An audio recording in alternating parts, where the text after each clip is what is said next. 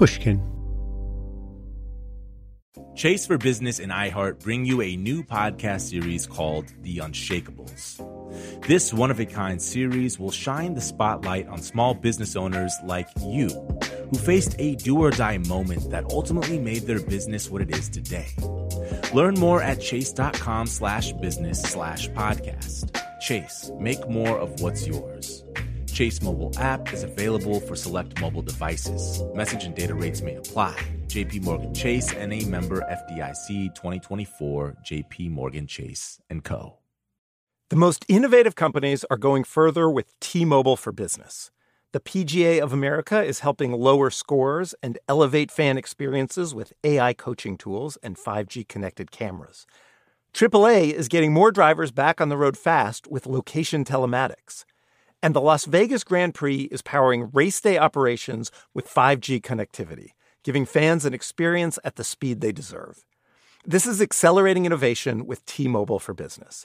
Take your business further at T-Mobile.com/now. Dealing with pests can be a pain. But relax, Terminix can help, because when pests show up, so does Terminix. With over 95 years of experience, they have what it takes to take on any pest problem fast. If your home or business has pests, don't stress it, Terminix it. Visit Terminix.com to book your appointment online today. That's Terminix.com.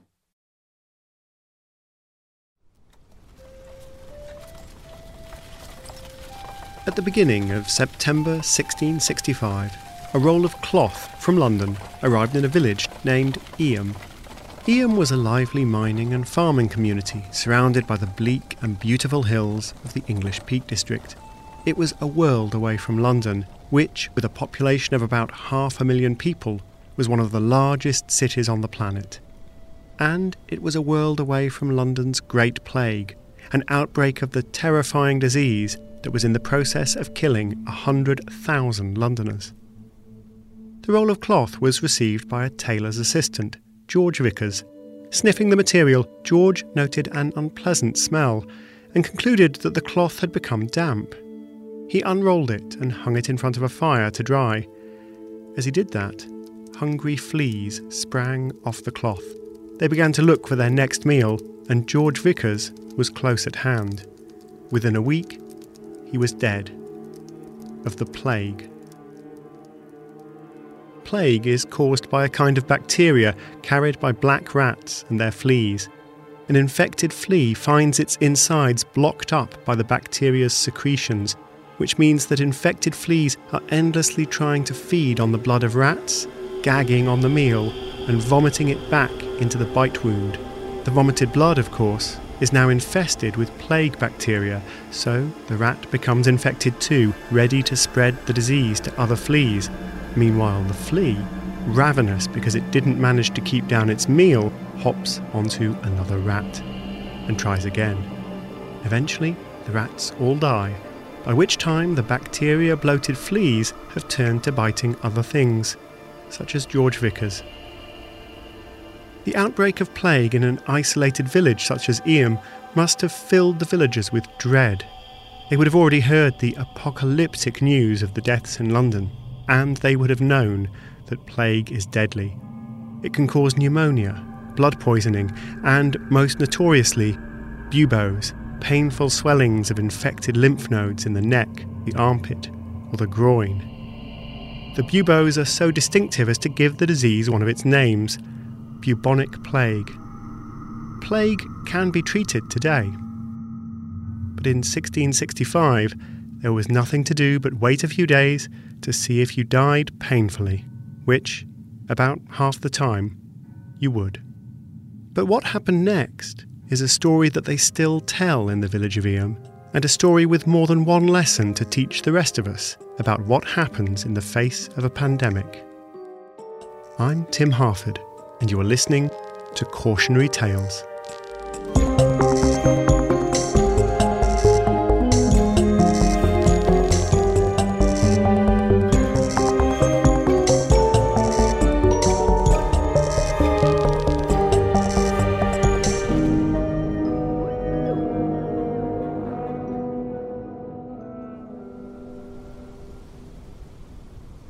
On a bleak and beautiful hillside, 15 minutes walk from the church at the centre of Eyam, in the middle of a field by the Riley farm, there's a low stone wall that traces an area roughly the shape of a teardrop and roughly the size of a family room.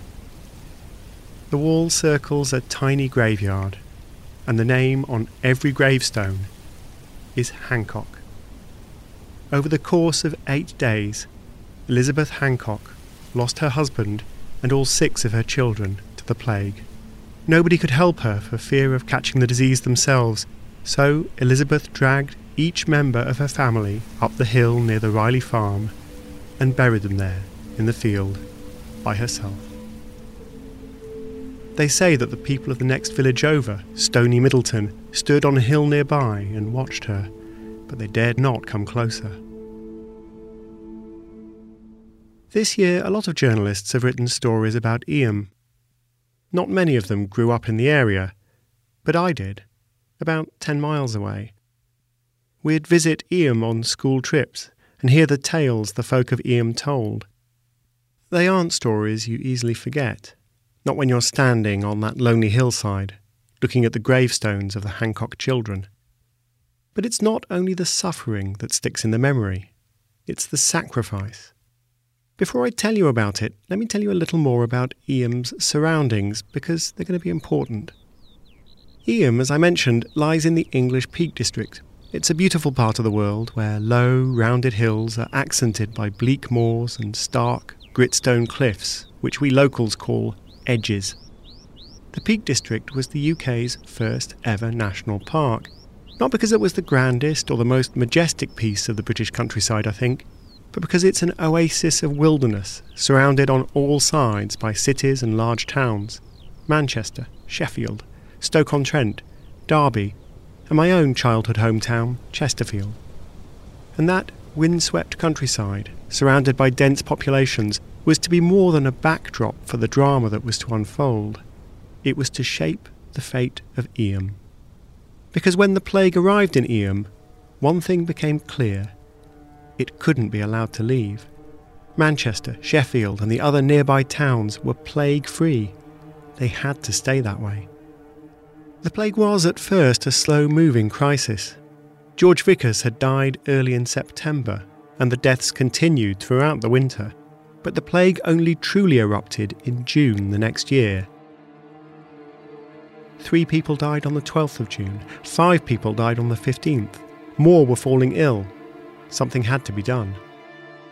The man to do it was the young village priest, Rector William Mompesson, just 28 years old and new to his job. But he formulated an extraordinary plan. On the 24th of June, 1666, William Mompesson gathered the villagers together outside in a sheltered little spot that had come to serve as their socially distanced church. The priest told them what they must do. They must all stay in the village until the plague had gone, or until all of them were dead. It must have been tempting to flee, but the villagers faced down their fear. They agreed to quarantine themselves to save the rest of northern England.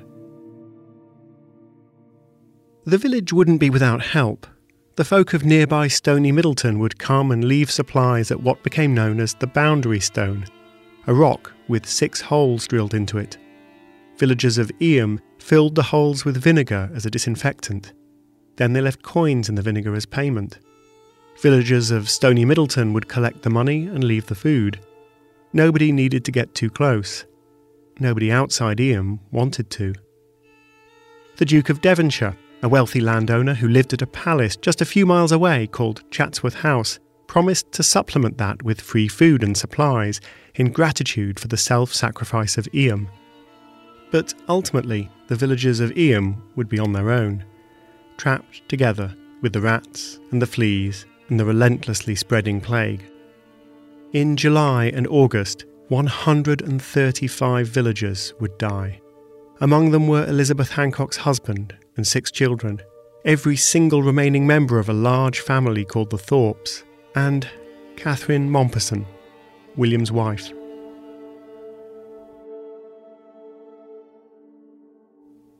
It's hard not to compare ourselves to the villagers of Eyam. There are unmistakable echoes. The placing of goods at the boundary stone is much like our modern practice of leaving groceries on the doorstep of elderly relatives or neighbours, ringing the doorbell and then stepping 6 feet back. But the heroic story of Eyam sits uncomfortably with our own response to the pandemic. Look at the TV or surf the internet, and it won't be long before you encounter someone who doesn't seem to care.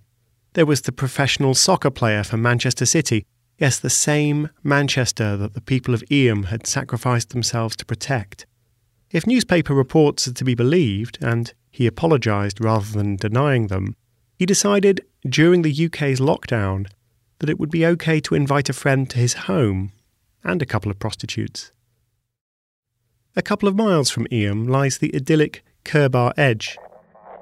The local police tweeted drone footage, shaming people who'd driven there from a nearby town to walk their dogs.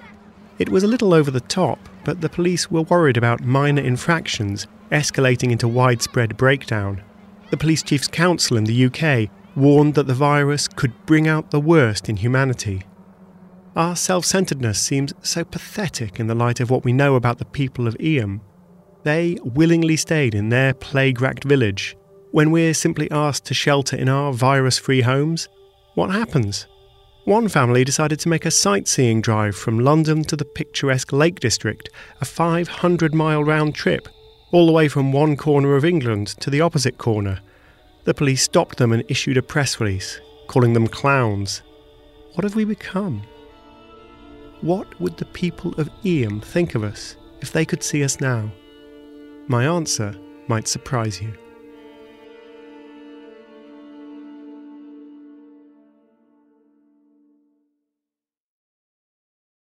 As a loyal listener to Cautionary Tales, you probably consider yourself pretty smart, and you are. But how smart is your wallet? When you're looking to upgrade your wallet, it's time to turn to NerdWallet. Their expert team of nerds has the financial smarts to help you find the right financial products for you. Before NerdWallet, you might have paid for vacations with whatever was in your wallet, but you could have been missing out on miles you didn't even know you were leaving on the table. Now you can get a new card with more miles and more upgrades. What could future you do with more travel rewards? A hotel upgrade, lounge access? Wherever you go next, make it happen with a smarter travel credit card. Don't wait to make smart financial decisions. Compare and find smarter credit cards, savings accounts, and more today at nerdwallet.com. NerdWallet, finance smarter. As with all cards, credit is subject to lender approval and terms apply. The most innovative companies are going further with T-Mobile for Business. The PGA of America is helping lower scores and elevate fan experiences with AI coaching tools and 5G connected cameras. AAA is getting more drivers back on the road fast with location telematics. And the Las Vegas Grand Prix is powering race day operations with 5G connectivity, giving fans an experience at the speed they deserve. This is accelerating innovation with T-Mobile for Business. Take your business further at T-Mobile.com/now. This episode is brought to you by Terminix. Terminix may not be able to rewrite history or take on society's problems, but they can help you solve one of the peskiest problems at home. Pests. You know, the ants in your kitchen, the roaches under your sink, even the termites in the walls. Because when pests show up, so does Terminix. No matter what type of pest it is, they can Terminix it fast with personalised pest care that puts you in control. Their expertly trained technicians know your local pests the best. So even though they don't know in-depth world history, you can bet they know how to make your pest problem history. And with customized plans tailored to your specific situation, you get everything you need to not just get pests out, but keep them out for good. Between their speedy service, caring technicians, and over 95 years of experience, it's no mystery why they're trusted by homes and businesses everywhere. So if you have a pest problem, don't stress it, Terminix it. Visit Terminix.com to book your appointment online today. That's Terminix.com to book online today. We're telling ourselves two stories here. One is about the astonishing self-sacrifice of the people of Eyam, who volunteered to isolate themselves with a deadly plague, who, like Elizabeth Hancock, found themselves digging graves for their spouses and their children. The other is about the spoiled selfishness of modern society, of those who won't make the slightest change to their own plans to eat, drink, and sunbathe, regardless of the deadly risks they're imposing on the vulnerable people around them. Both those stories have a little truth in them, but both those stories are leading us astray. We often tell ourselves that in a crisis, the thin veneer of civilization cracks. There'll be looting and disorder, or as the UK police put it, the worst in humanity. If there's an earthquake or a hurricane, it's as important to get the army on the scene to drive off the looters as it is to get food and medicine. The truth is rather different. In a crisis, few things are more certain than the fact that most people respond with decency and solidarity. International aid experts even have a list of disaster myths. Disasters bring out the worst in people, with looters and bandits roaming free. A myth. People are helpless and can't take responsibility for their own safety. A myth. At the outbreak of the Second World War in Europe, the received wisdom was that when civilians were bombed, their morale and perhaps civilization itself would shatter like the glass in their windows. Winston Churchill believed this.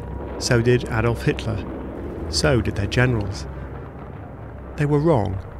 Every schoolchild in the UK knows the story of the Blitz spirit, of how, as Hitler's Luftwaffe dropped bomb after bomb over London in late 1940, Londoners refused to be cowed. The glass did indeed shatter, but the British upper lip remained as stiff as ever.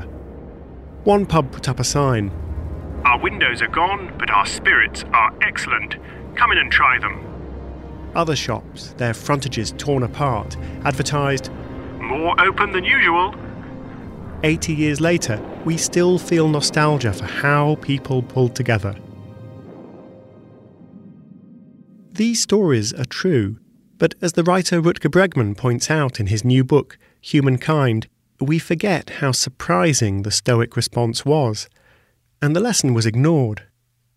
The Allies made the same mistake when contemplating their own bombing campaign of German cities. There was little sign that morale had been dented in London or other English bomb-hit cities such as Birmingham or Hull. Yet Churchill's friend and advisor, Frederick Lindemann, told him that morale was cracking, and that when German cities were thoroughly bombed, it would break the spirit of the German people. Predictably, it didn't. Decades later, carpet bombing didn't break the spirit of the North Vietnamese either. We're social animals. When times are tough, we look out for each other. The story of the Blitz spirit is inspiring. What's depressing is that we keep forgetting it. More than depressing, too, sometimes. It can be tragic. When Hurricane Katrina hit New Orleans in 2005, the response of the police, the media, and nearby areas was all shaped by the sad fact that they just couldn't believe that the citizens of New Orleans might pull together to look out for each other. One story, vividly told on the new Floodlines podcast, involved Fred Johnson, the head of a community group, Black Men of Labour. The morning after the hurricane, Johnson took a look at the damage, then went to the Hyatt Hotel where the authorities were coordinating their response. The mayor was stationed there, as were the command centres for the National Guard, the Army Corps, the Federal Emergency Management Agency, the fire department, and the police. Fred Johnson bumped into the police chief, Eddie Compass. "I need your help, said Police Chief Compass. He was agitated, he was shaking Fred Johnson, but it was natural to ask for help in such a crisis, and Fred was a community leader. He had a whole group of volunteers he could call on. So what did the police chief want him to do? Organise evacuations of flooding areas, perhaps, or distribute food and water? No. The chief of police wanted Fred Johnson to gather all the men he could and stand guard in front of the Hyatt Hotel, looking tough, to scare away the gangs of armed looters that the chief was convinced were on their way. So, Fred Johnson rounded up as many tough-looking guys as he could, and they spent the day guarding the Hyatt Hotel. A military response to a humanitarian disaster. The huge mob of armed, rampaging looters never did show up, nor is it clear that that mob ever existed. it was just one of the terrifying and usually false rumours about New Orleans. Why were there so many rumours? Racism must have played a role. About 2/3 of the city's residents were black. That will only have sharpened our tendency to think badly of each other anyway, because the rest of the country was too scared to go and help. The Red Cross, for example, waited a month before entering the city. A month! They thought it was just too dangerous. The media favour dramatic stories, but those stories are often about the exceptions. That family who drove from London to the Lake District and back were, admittedly, pretty dumb. But that family stuck out precisely because in a country of 65 million people, there were very few people arrogant and selfish enough to pull the stunt. At some points it seemed that the only people breaking the rules were senior political figures themselves. Most of the rest of us respected them. The government expected far more people to chafe against lockdown rules than actually did.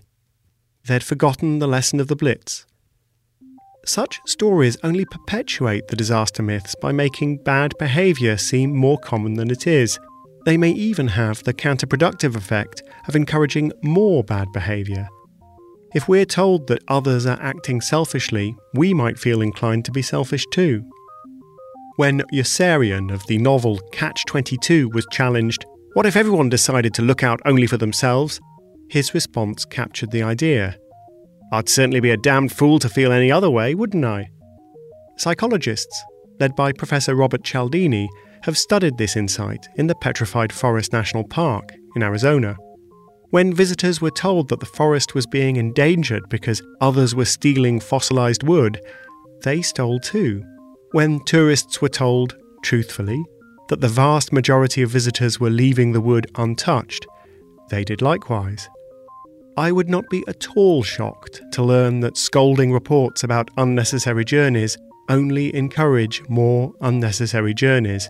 Most people aren't villains. And the more exaggerated stories we tell ourselves about wrongdoers, the more wrongdoing there'll be. None of this means that we live up to the heroic tale of Eyam's self-sacrifice, but then perhaps the villagers of Eyam didn't quite live up to that tale either. Many of the stories we tell about Eyam come from a book by a local historian, William Wood, who was writing in 1840, nearly 2 centuries after the plague hit Eyam. Wood admitted himself that his account was more local legend than solid history. We know that the village was isolated from the outside world. We know that more than 250 villagers died. And we know that Catherine Mompesson, the vicar's wife, was among them. But what we don't know, and indeed what seems more myth than reality, is that the villagers volunteered to isolate themselves. Constables from nearby Sheffield were policing the boundaries. Why were they needed if the idea of the quarantine came from inside the village? And why do William Mompesson's letters not mention anything about volunteering for quarantine? What seems more likely is this. There was a terrible public health emergency. The lives of the citizens of Sheffield and Derby and Manchester were all at grave risk, and so the authorities stepped in to require the quarantine. And the villagers courageously accepted the situation. A few broke the rules and made their escape. They've tended to be ignored because they don't fit the heroic narrative. Most decided to tough it out. That is heroic enough, isn't it? On the 1st of November, 1666, Abraham Morton died. He was the 260th villager to die of the plague in Eyam, and the last. The village had been in quarantine for 4 months and living with the plague for more than a year. The cost had been grievous. But Eyam itself had survived. And before long, it was thriving once again. From our perspective, the villagers of Eyam seem like heroes of a different age. Yet our own age has its share of everyday sacrifice, and perhaps we're not as different from them as we fear. They weren't saints. We aren't contemptible sinners. We're human, and being human should be good enough.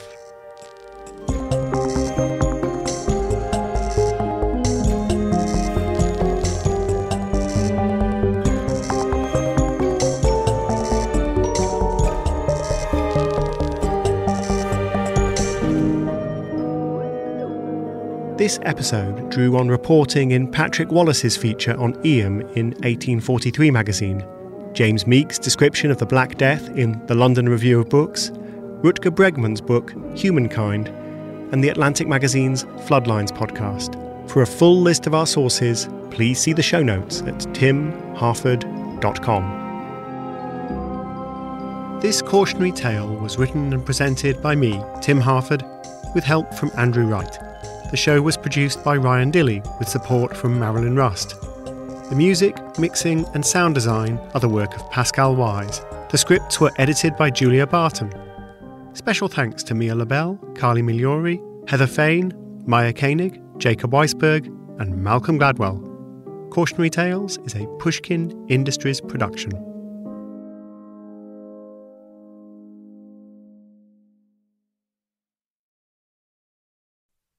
Dealing with pests can be a pain.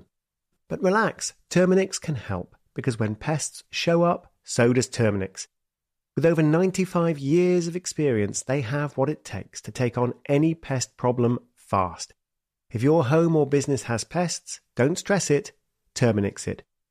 Visit Terminix.com to book your appointment online today. That's TERMINIX.com. Open a limited-time 11-month certificate at Kemba Financial Credit Union. At 5.25% APY, it's more than triple the national average, plus it's a safe and secure way to grow your money. Visit your local branch or kemba.org/cb for details. Offer expires May 31st, 2024. APY equals annual percentage yield. Restrictions apply. $500 minimum and $250,000 maximum deposit. Advantage status required. Comparison based on bank rate average. Federally insured by NCUA. Did you know some travel credit cards offer 10x points on your spending? Don't miss out on big rewards for your next trip. NerdWallet lets you compare smart travel credit cards side by side, curated by an expert team of finance nerds. What could smarter you do with better travel rewards? A free flight, a room upgrade? Don't wait to make smart financial decisions. Compare and find smarter credit cards, savings accounts, and more today at nerdwallet.com. Reminder, credit is subject to lender approval and terms apply. NerdWallet, finance smarter.